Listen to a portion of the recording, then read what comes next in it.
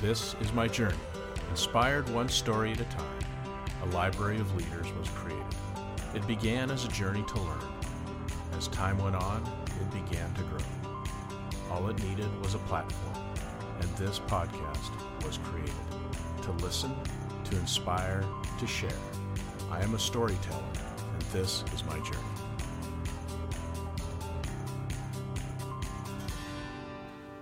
Welcome to another episode of Profiles in Leadership. I am your host, Steve Anderson, and today we have a very special guest in Sherry Baker. Sherry is the retired Deputy Chief of Police of Bellevue, Washington. She was a member of that police department from 1978 to 2013. Her position in leadership was to lead a department of 224 employees. She began her career as a patrol officer and moved up to become a police lieutenant, then a police captain, a police major, and eventually Deputy Chief of Police. She has a Bachelor of Science in Law Enforcement Administration and has had training from the FBI National Academy. She also had training in International Police Management in Antwerp, Belgium. She has been a hostage negotiator for 20 years. She has also received the Commander's Award for Excellence. Welcome to the program, Sherry. I really appreciate you being here today. Well, thank you, Steve. I am very happy to be here also, and thank you again for asking. My pleasure. In 1978, I imagine there were very few women on any police force. What inspired you to enter this male-dominated career? When I graduated from high school, I really wasn't interested in going to college, at least right away.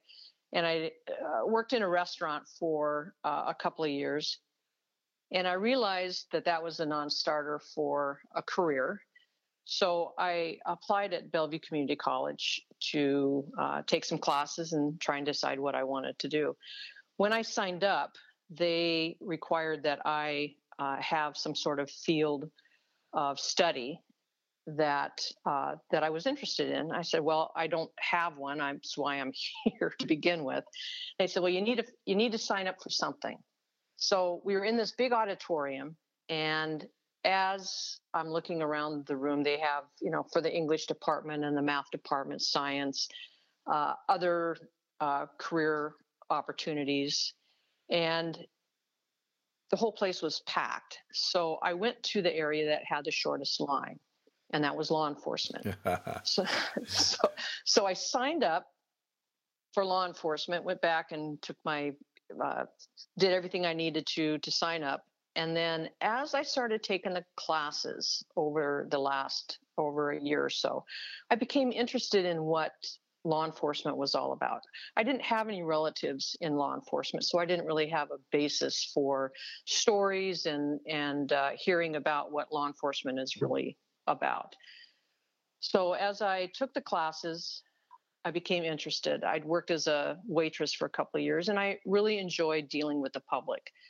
And I felt that in law enforcement, I could work with the public and provide a service. As a waitress, you provide food, and in law enforcement, you provide a service of helping victims of crime and helping the community become a better community. So that was my reasoning behind it. And at that time in 1978, actually in 1977, Bellevue had an affirmative action hiring where they hired only women and minorities to increase the diversity of the department so that it looked more like the diversity of the community. Yeah. And interesting. So now that you're in the program and in the police department, do you think that women bring a different approach to community policing than men do?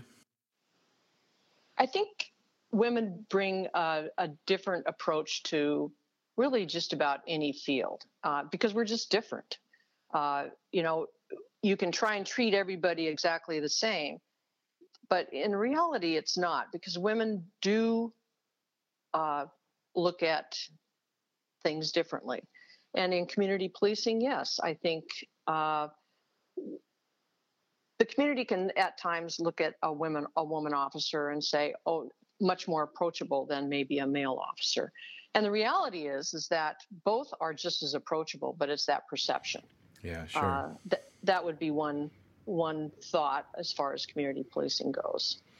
Okay, so you're in the police force now, and you're kind of going through from a patrol officer, kind of moving up the ranks. When did you realize that management was the direction that you wanted your career to head towards? I would say after I had been an officer for about 5 years. At that time I'd worked as a patrol officer. I had worked narcotics for a brief time. At that time, the term was only for 18 months, so I worked that.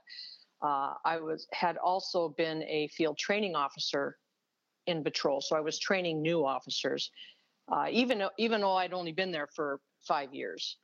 And I'd also been a hostage negotiator for a couple of years, and I really enjoyed that work. And I was getting an overall perspective of what policing was all about in a bigger context. And at the same time, I'm looking at the supervisors that I had and the management team that I saw, and I thought I could do this. I could be part of this. I enjoyed being a training officer. And I thought, looking at what a patrol supervisor does, a lieutenant does, I felt I could do that and help both new officers and old officers do their jobs better. And that's when I started looking into it. It was a number of years later that I actually promoted. I promoted in 1991. But during that time, it gave me a chance to work in different areas. I worked as a property crimes detective. I was a firearms instructor, and I did a couple of other things. And I really enjoyed doing that. And I enjoyed the potential of being a leader in the department. I felt that I was an informal leader, in that officers would come to me if they had questions or what have you. And I thought that it was like a feel-good moment, that this is something that I could do. Yeah, I could do well. So how would you describe that leadership style? You just mentioned informal, but what if I were to say, what is your leadership style? How would you describe it? I would say collaborative. That in understanding in law enforcement, you can have a collaborative approach to your leadership style or what you're doing. But at the same time, that can change really in a moment where it becomes situational, because you can have a high risk and dynamic situation happen within a moment's notice. And then you become basically authoritarian. Yeah, and that's really interesting, because kind of my next question along that I think you're going to get into right here is, does your style have to be more of a military approach due to the nature of the environment that you work under? Yes, it's law enforcement is considered a paramilitary organization in that if you have a supervisor subordinate like you do in the military, and that if a supervisor gives you direction, you have to do it. You don't have a choice, unless, of course, it's unlawful, so on and so forth. But for the most part, yes, it is a paramilitary organization, and on the day-to-day issues, I would say I'm more collaborative.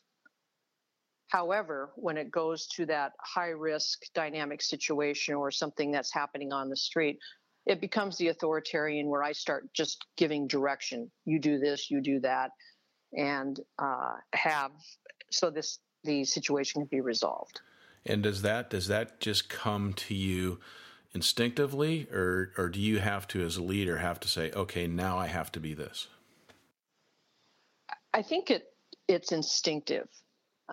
In that when I see a situation happen, so let me just back up a little bit. So if you think about this, where the patrol officers are out there just taking patrol calls of car prowls or what have you, and there's nothing really a whole lot going on, and it comes over the radio that you have an armed robbery in progress.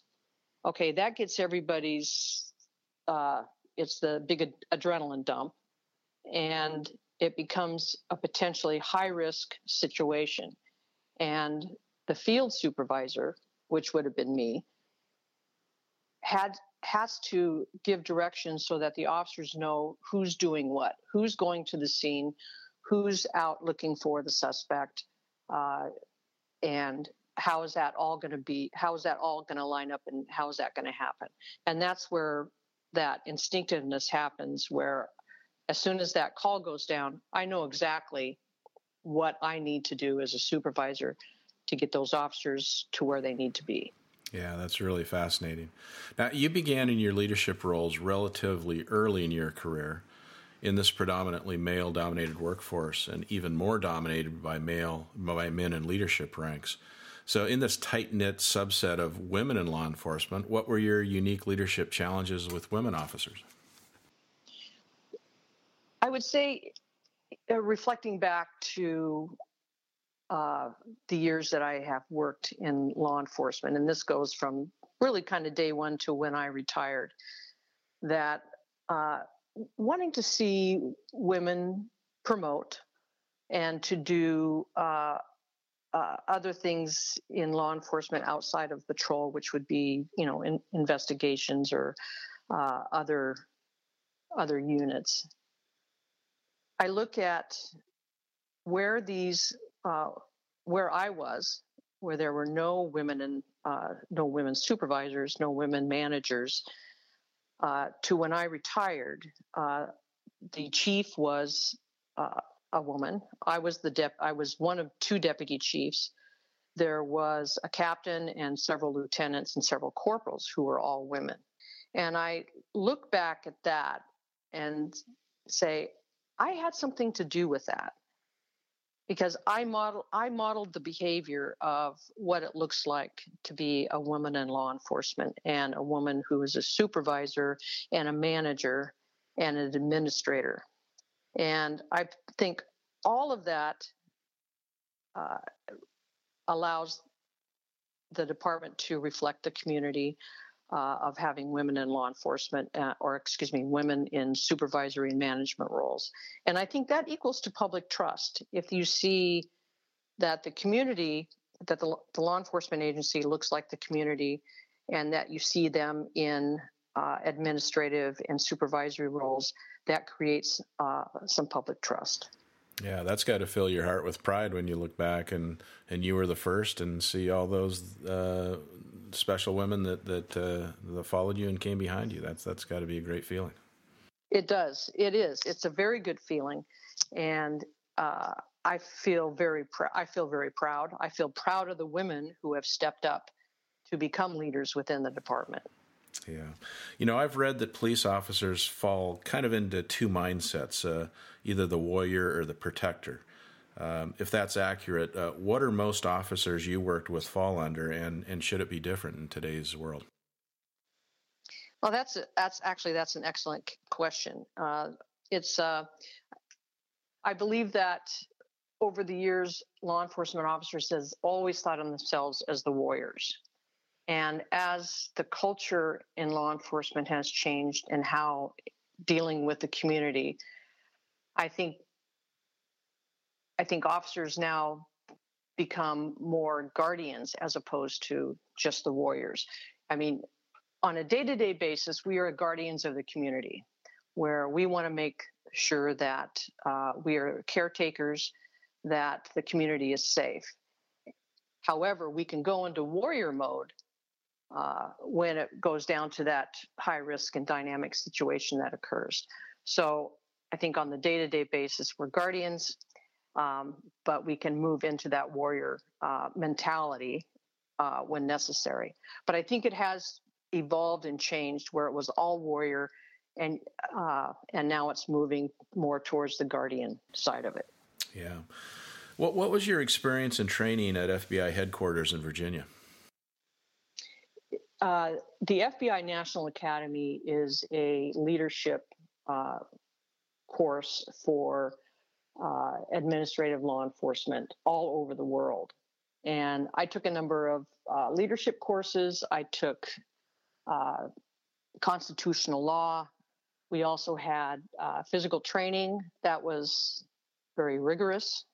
Now, understanding I was 50 years old when I went through that, and it was a challenge. It was a challenge for me on the physical standpoint, but it was also a time to connect with other law enforcement professionals all over the world. There were 25 men and women from organizations internationally, anywhere from Israel to London to Spain, and then there were several in South America and Latin America, or South America and Mexico. So it was a great training ground, and it allowed me to develop my sense of leadership and understanding leadership from others.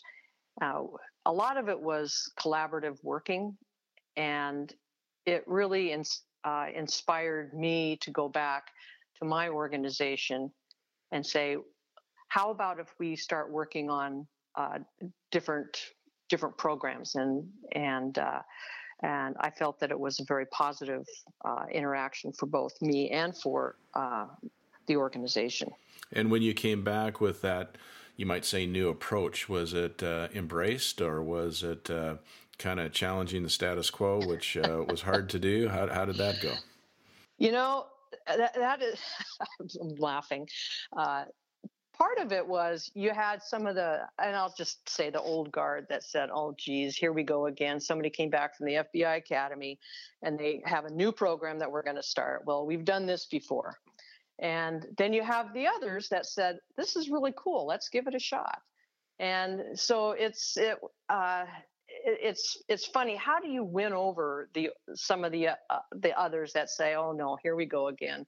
It's another new program. And my question to those that say, oh, here we go again, is why wouldn't you want to give it a shot?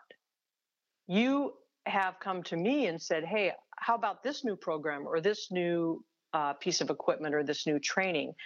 And I am more than willing to sit down and listen and have you explain why it's important. And a lot of times we've implemented what you've asked. So give me a shot. And it worked for some, not all, but for a few. You were able to bring them. I was able to bring them over to the, let's see how this works out, and let's make this better. Yeah, that's great. When you were talking about being back at the academy and you had exposure to a lot of law enforcement people throughout the world, are you all dealing with the same issues? Is it this is what we're doing and it says the same, or is it different parts of the world, just a very different beast? In different parts of the world, it can be a different beast. Law enforcement for some countries they are more military than paramilitary, where they can be part of the military, and how they deal in policing is a lot different. I mean, we have the United States Constitution. We have rules and regulations on how what is acceptable behavior, what is acceptable out on the street, and our rules of engagement. And for many law enforcement organizations worldwide, they have different rules. And so some of it's different, but when you look at law enforcement within the United States, we're all dealing with the same issues and the same concerns. And it was a very thoughtful time to hear what other law enforcement agencies were trying to do and trying to accomplish, and some of the areas of concern that they had and how they were dealing with them. Yeah. In all your training about human nature, and how we are as a society and whatever, do you come out of it optimistic, or are you pessimistic about mankind and our society? Oh, I'm very positive. I see really wonderful things that happen all the time with a community and with the with just people in general. I think people want to do the right thing. They want to live in a safe community. And I don't think that will ever change. And they will look to law enforcement to how can we work together so that they feel safe. Now that I'm not in law enforcement anymore, I want to be safe in my home, and I want to feel safe in my community. And I may look to law enforcement to help that happen if I see something going on in the neighborhood, where I'd be more than willing to call law enforcement to say, this is what I'm seeing, can you help us out? So yes, I have a very positive outlook on the community and how I look at just life in general. Yeah, that's reassuring, because sometimes when you are exposed to all the ugly parts of society, you can see how you might get tainted a little bit. But I'm thrilled to hear that you are optimistic, and that feels good. Well, I'm not saying I'm not a little tainted at times, but yeah. But yes, I'm very optimistic in what the community wants, and how it's all going to end. Switching gears here a little bit, how does someone become a hostage negotiator? Wow, that was many years ago, and this was in the 1980s. I was asked by the supervisor of the hostage negotiation team if I would be interested. And I mean, I jumped on it. I love talking to people. And in the short time I'd been a police officer, I talked to a lot of people who were in crisis and willing to take the time to resolve a situation, no matter what it is. I really enjoyed that aspect of it. So one of the things that Bellevue required is that any hostage negotiator go through training. There are several classes on hostage negotiation, so you get the idea of what it's all about. And then we went to the Seattle Crisis Clinic and was a worker on the phone lines for a year. And I found that experience invaluable in dealing with people in crisis, and how to work with somebody in crisis, how to bring them down, and how to try and resolve whatever the issues are. And that was the training. And I loved being a hostage negotiator and a team leader for 20 years. I felt very proud of it. It was one of those situations where no matter who it was, even if it was somebody that was, I consider, a frequent flyer, somebody that we dealt with on a regular basis, I still enjoyed talking to him and him or her, and talking them into a situation where they could be safe, so whatever that was. And when you're negotiating with a criminal who has a hostage, what are you really trying to accomplish in that conversation? Two things. One is for them to release the hostage, and two, for them to surrender. Those are the two main goals. And I will say that I feel very fortunate that there were a couple of, well, I'd say 3 or 4 hostage situations that I was actively involved in, that were resolved, where the hostage was released and the suspect surrendered. And what leadership skills are you using to try to de-escalate that situation? When you look back on those, that's an extreme example, but if we look at it in our day-to-day leadership journeys, what skills worked effectively there that you can identify? I'd say for one of the biggest leadership skills is listening, active listening, and listening to what they have to say. Giving them the opportunity to feel that they have a voice in what's happening to them. And sometimes in a situation like that, whether it's a criminal or somebody who's having a mental emotional situation, they really have a hard time dealing with anything at that point. I mean, they really start to shut down, and to ask them a lot of questions, and it could be important questions about their family. It could be unimportant questions about how do you think the Mariners are doing? Anything to get them to keep talking and to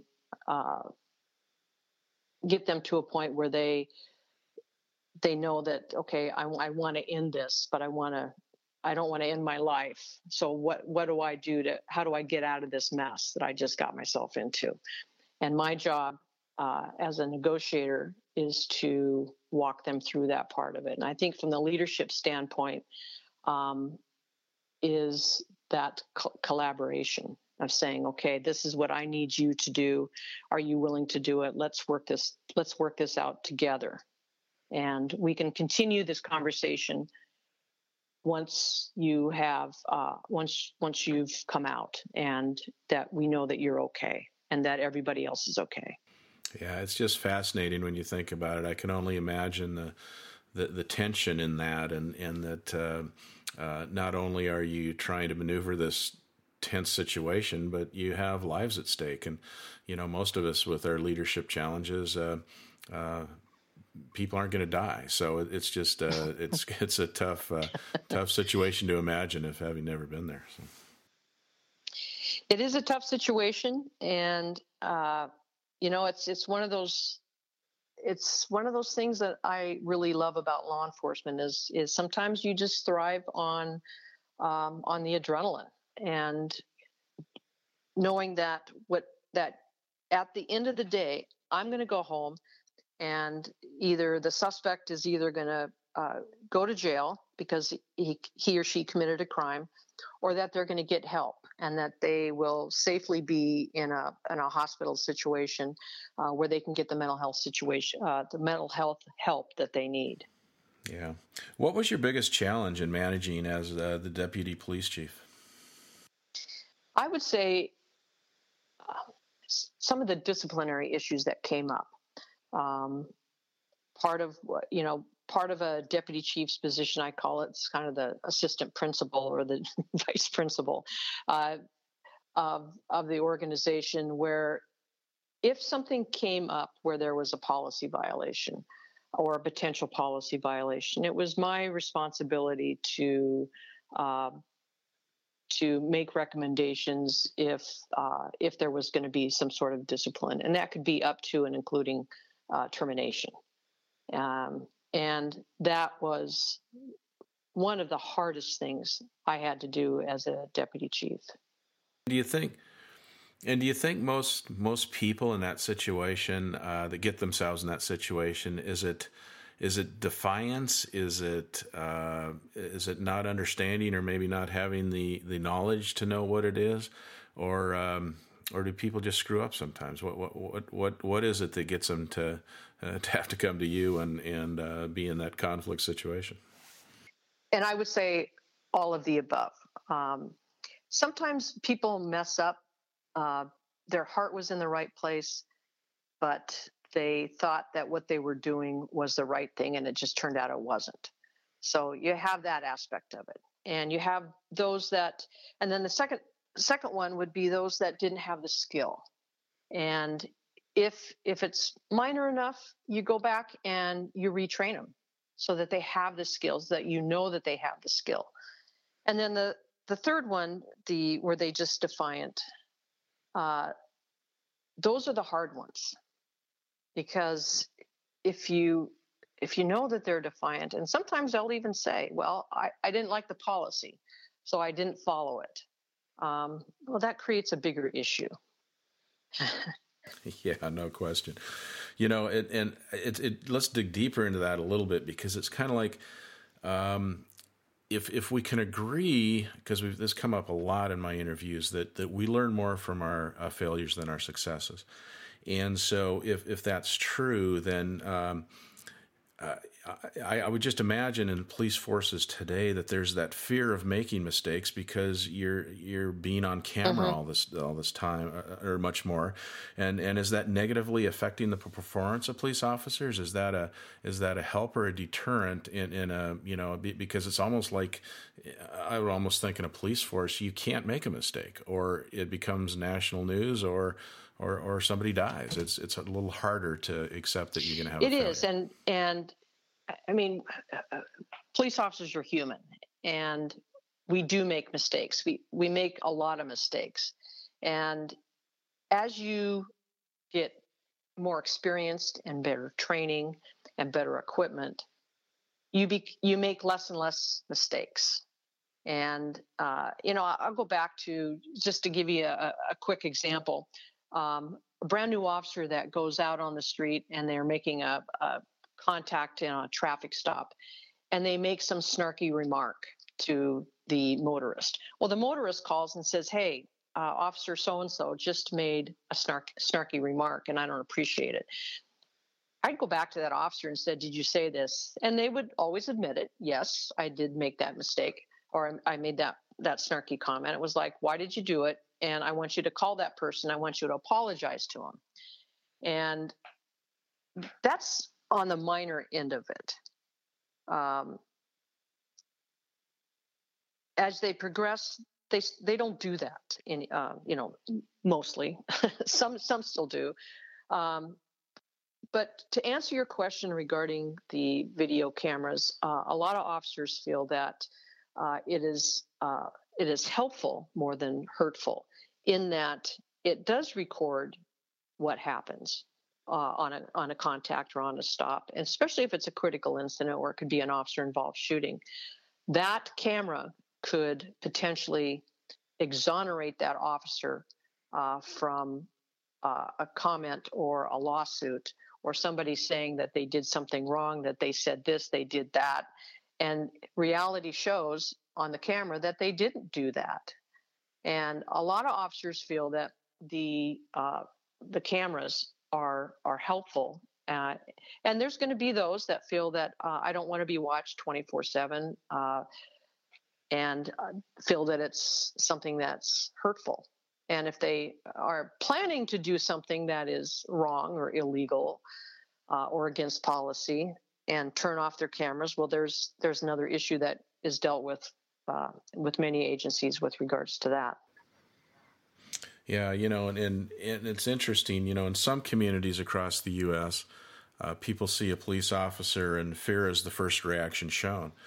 How did you overcome that and change that culture in a more positive direction? Because I think, we all have our personal experiences, and I know as a kid or a teenager, when I would see a police officer, it was more of it was a positive feeling. Mm-hmm. But there are some communities that's the fear. It's like, oh my gosh, there's a police officer, and then you have fear. So that would be, I imagine, very hard to overcome. It is very hard to overcome, and one way to have the community and the police department kind of come together, because one thing, if you fear something, and then you're exposed to that. Whatever that fear is. It could be, say, law enforcement. So the community fears law enforcement, and then you have law enforcement go to the community and start talking with them. Sit down and talk with them. Have a cup of coffee and talk about your concerns and your fears. And as time goes on, that lessens. And that's what community policing is all about. Having the officers and the law enforcement go to the community and not expect the community just to come to law enforcement and say, "Hey, I'm afraid of you and I don't want to be afraid of you."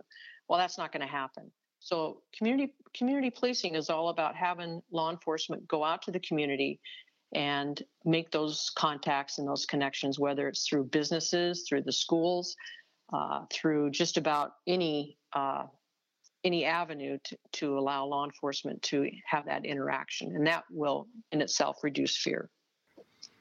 Yeah. You led many different units in law enforcement. Was there one that stood out for you? And what leadership moves did you make that resulted in it being a success for you as a leader? You know, one of my absolute favorite units that I had a chance to be involved in is the SRO, or the School Resource Officer Program. Uh, I was asked to to help with the startup of it, and it was fun. I mean, it was just fun. I went out to the schools. I went to the PTA. I went to some of the student body presidents and some of the student body counselors to meet with them to say, we're going to start this program and we're going to have law enforcement officers come into the high schools, to each of the 4 high schools. And I want you to help us build this program. So it's not just us just bombarding our way into the schools and say, okay, now law enforcement is not going to just sit in the parking lot. We're going to be part of your school. But we want to know what you need and what you expect from us. And in most cases, the parents, the teachers, the administrators, and a lot of the students were happy to see law enforcement in the schools. It made them feel safe. At that time, there was, with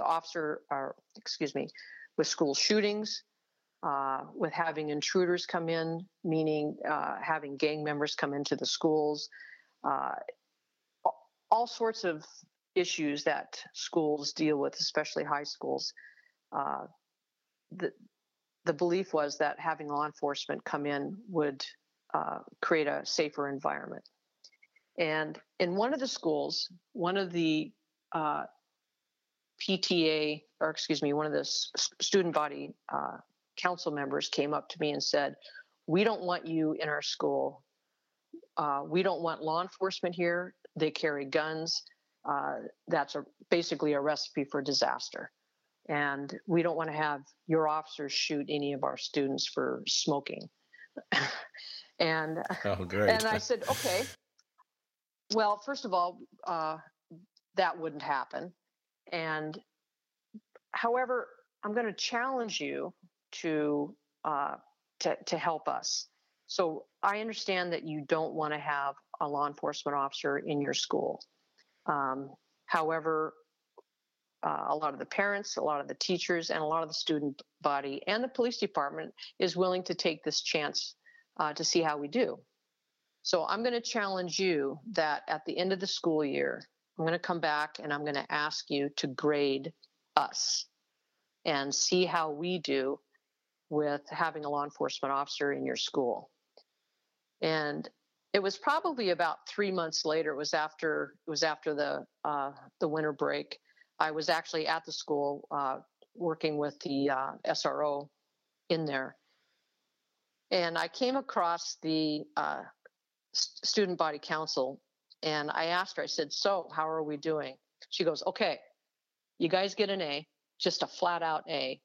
And I said, "Okay, why? Why do we get an A?" She said, "The officer that came into our school is absolutely fantastic. He comes into our classes. He's taught some classes with us.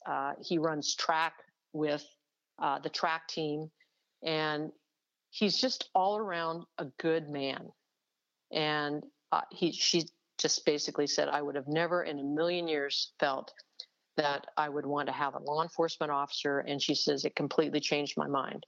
And I mean, to me, that is an absolute success. And that's that collaboration of working with the community in each aspect of it, where you have the parents, the teachers, the students, and the PTSA and all of those organizations to come together, to work together, to have a very high functioning program. And to this day, the SRO program is still in the schools.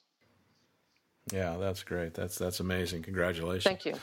When people go off on judging law enforcement on TV or social media or even face-to-face conversations, do you feel defensive? No. It's like, turn off your TV, turn the channel, go watch something else. It's not reality. It's there was something going on social media that maybe you've seen, and it was an example of a neighbor being very concerned about these kids sledding on the street, and it was unsafe. And so she called the police, and so the officer went to check it out, and the next scene on the video was the officer going down the hill on the sled with the kids hooting and hollering. And so I thought that was that's a good way to get to be part of the community and feel like you're collaborating with things, because it wasn't that unsafe. They were just having fun, and he had fun with them. I thought it was pretty funny video. That is community policing at its best. So what can we all learn from your experiences to be good community neighbors? It's a great question.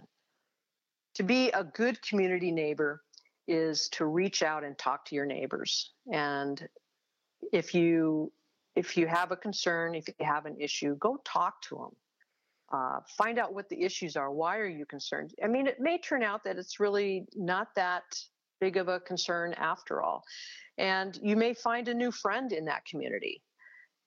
I think that's really what it's all about. And it goes back to the community policing, whether it's law enforcement reaching out to the community or just community neighbors reaching out to other neighbors. Instead of calling the police to asking us to help solve an issue, call them up and talk to them, or at least reach over the fence and shake their hand and say, hey, how can we work this out together? I think that's probably the biggest way to change that. Well, and it all comes back to everything dealing with people and humans, is that communicate. If we communicate and hear each other out, a lot of times things can de-escalate quickly and can be much more harmonious if people are willing to listen and communicate openly. Absolutely. Was there a person that you supervised that you feel you had a real positive impact on their professional career? I would say yes. There was an officer that worked for me when he originally started with the agency, and he was a good patrol cop. I worked with him in an investigative unit where I supervised him. And as I watched him grow as an officer, I also saw that he was an informal leader within the group. And I encouraged him to take that first step and apply for a lieutenant's position. And he kind of sat back and said, well, I really enjoy doing what I'm doing. And which I understand. Working as a worker bee can be one of the most fun things on the planet, being a patrol cop, being a detective, and because it's just a very enjoyable part of the job. But I also saw in him somebody that could lead others and to help others grow. And so through some encouragement, he took that first step and became a lieutenant. And all along the way, we worked together. He worked under me in a number of different areas. And all along, I encouraged him to continue his education in police management and leadership. And to this day, I feel very fortunate that I had a chance to encourage him. He's now the assistant chief of Bellevue. And I feel like I had some encouragement and ability to get him to take that next step. And he's very well thought of. And I feel very proud that he has accomplished everything that he's accomplished. Yeah, that's a great story and a great lesson in leadership. I mean, I've said this many times before, but I often think of myself sometimes as a bit of a reluctant leader. And those of us that fit into that category need that encouragement and need people to, maybe push us to the next step and have us take a chance and whatever. And people that identify potentially great leaders in their communities and help them get there benefits all. So I think that's a great story. Yeah, thank you. From what I understand, the police force is a pretty close-knit community, one in which you tend to go out and socialize and sometimes maybe even vacation together. How were you able to balance your personal life and your professional life, leadership life, with those that you were close with on a personal nature? That was one of the hardest things to do at times, was people that I got hired with, people that I've known for many, many years. As I increased in the ranks, it became harder and harder to meet up with them for coffee, or well, I shouldn't say meet up with them for coffee, but to socialize with them outside of work. I was definitely socialized with them at work, where we'd go have coffee or lunch. But outside, it became more and more difficult. And for a lot of reasons, I essentially stopped socializing with a lot of people that I had once socialized with, and a lot of people in leadership positions did. And that was for the fact that as I increased in rank, there was always that chance that I would supervise that person. And that happened on a number of occasions where people that I had socialized with in the past, I was now their supervisor. And it really is difficult to supervise somebody and treat them equally and fairly as everybody else, when everybody else knows that you were on vacation with them, or that you socialize with them on a regular basis. And it really became a very difficult place for me. And I made that choice to not socialize with them. And I would explain that to them and say, this is really hard for me. We're in a situation where I would still love to socialize. However, at this point, my job comes first, and the organization comes first.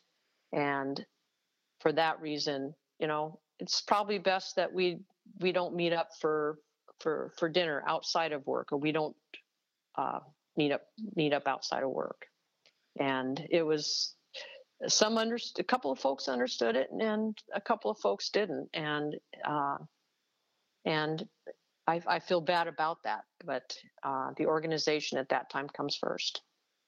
Yeah, that's a hard situation, because it's just it's kind of like when you're at the top, everyone that's you're managing or supervising watches you and judges you, and so how you handle that is very, very important. And yeah, I can see how you might have to make a sacrifice in that direction, and maybe lose some potentially great friends because of that. But as you say, sometimes what you're doing is a bigger, more important thing at the time, and it's just one of the sacrifices you have to make. Yeah, and that's where that modeling behavior for other supervisors and other managers really comes in. If they see me as a deputy chief or as a major that is slowing down in my socializing with people that I had socialized with, and they say, hey, I see you don't hang out with so-and-so anymore. It's like, no, it's too difficult being in this position to be able to socialize with them. And so I was going to say, so I'm modeling that behavior and hopes that they see why I'm doing that, and that they can do that as managers and supervisors themselves and do the same thing for the same reasons. And it can happen in the opposite direction too. I don't know if you experienced this, but I know I certainly did, where all of a sudden I wasn't getting invited to things that people in the company were doing because I was the CEO. And so, they wanted to party and do something or whatever, and all of a sudden I wasn't invited. So it's hard to go in the opposite direction as well. Absolutely. It's like, well, my feelings are a little hurt that I'm not invited. However, they also know that I won't go. So, so my feelings were hurt at times, but at the same time, I understood why. And it's just, that's part of being a leader in a large or small organization. Yeah. So you're retired now. So looking back over your career, what are you most proud of? I'm most proud of the fact that I went from uh, a police officer to a deputy chief.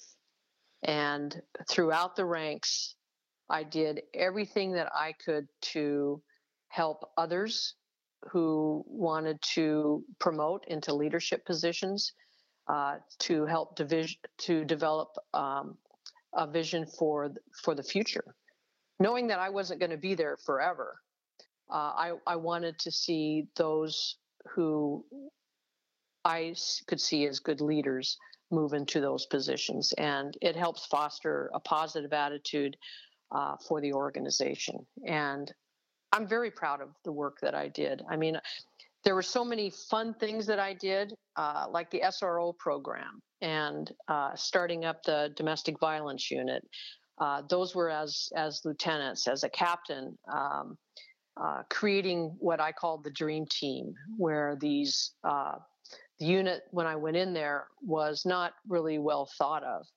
And, the old adage of getting the right people on the right bus and in the right seats. And in doing that type of work, which I enjoyed, and getting a team that worked cohesively, and this was in our training and hiring unit. I called them the dream team because they worked so well together, and the department as a whole and the officers, they loved the training officers. They loved the type of training that they were getting. The firearms instructor and instructors, it was just a great cadre of officers. Even though some of them did different things, they had background investigations. It was kind of a conglomeration of everything in the hiring and training process. And those guys came together and worked so cohesively with everybody in the department that that I just dubbed them the dream team. I mean, who would not want to work with these guys and gals? Yeah, that's great. So is that path still viable in today's law enforcement departments? And in other words, can a patrol officer become the deputy chief of police, or are they bringing, or is it more common to bring people in from the outside that have degrees and different experiences to run police forces these days? I think it's a little bit of both. Some agencies may want to have a new chief come from outside, or a deputy chief come from outside.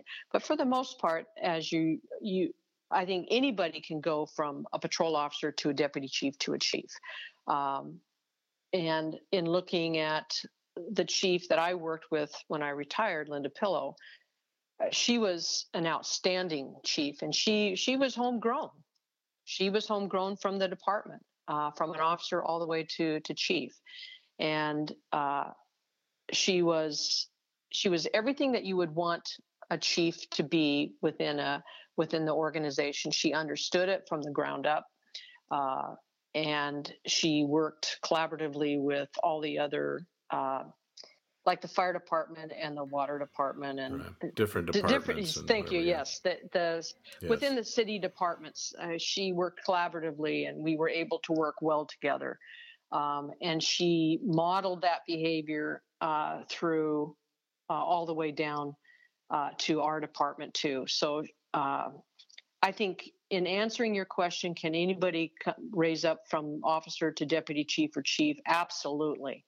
And it's a lot of hard work. It's a lot of training. It's a lot of time. And if you put in the hard work and you are willing to take risks at times, in other words, put yourself out there. You can't promote, you can't be a leader unless you put yourself out there, unless you take some risk. And I think that's critical in any organization, whether it's a law enforcement organization or a business. And I'm sure you understand, being a CEO and coming up from coming up the ranks of the organization that you built. You have to take risks, and being willing to put yourself out there, and being willing to have some failures. And really, a lot of it has to do with, if you have a failure, It's how do you deal with that failure? Are you going to just have sour grapes and feel, oh, woe is me? Or are you going to, you know, pull yourself up by your bootstraps and learn from that? Yeah. Yeah, it's very well said.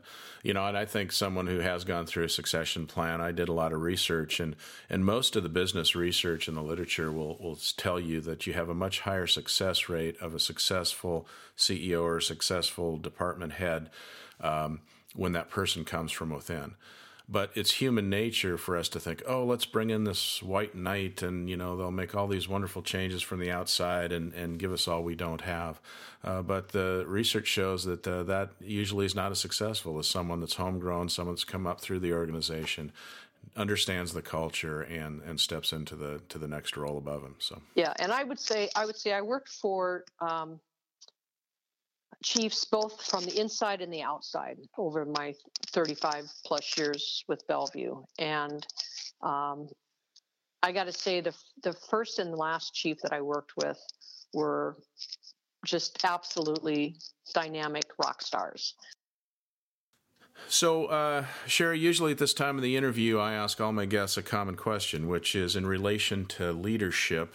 What would be your pearl of wisdom that you could give our listeners today? I would say trust the people that work for you and demonstrate that you trust them. If you give them a project, let them do the project on their own, in their way, with a little bit of guidance if necessary, but trust that they're going to do it. And then once it's done, praise them in public and say, wow, that was a really great job.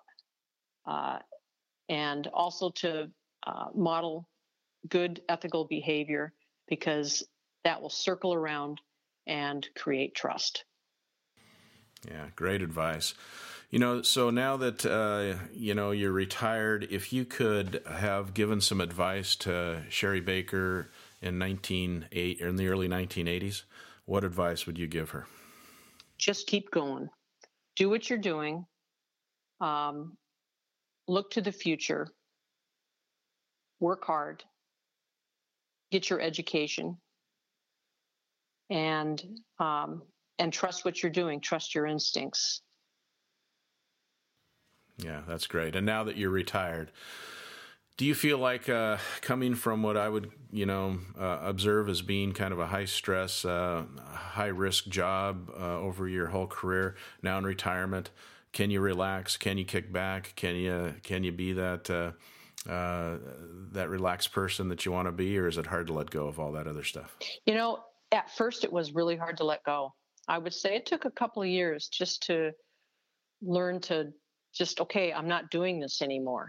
I can just relax. And it did. It took a while to do all that. And the further my career is in my rearview mirror, the easier it is to just let go of some of the hard stuff. I'm very proud of what I did in law enforcement, and I feel very happy that I was as successful as I was. You know, I could go back and talk about a million different incidences where it had a positive outcome, and how thrilling it feels to have that positive outcome. I look at law enforcement today and I understand how scary it can be at times. And, you know, part of it, I would almost want to go back and say, okay, how can we make law enforcement better? What can I do to help you feel better about this? And that a lot of that goes to officer wellness and how important officer wellness is. So.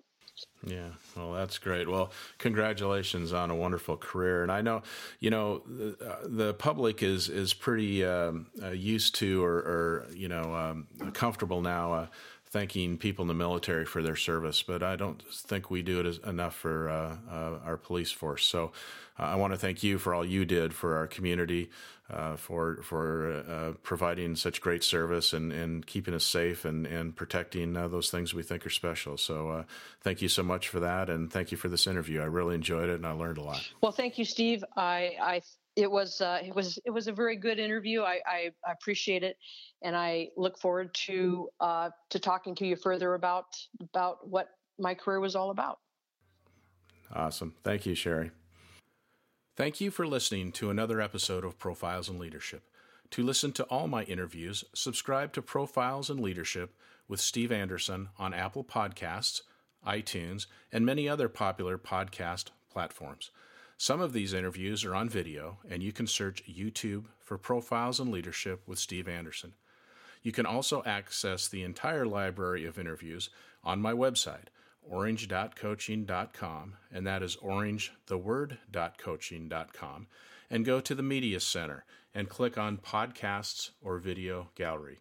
You can also enter the website from pilpodcast.com.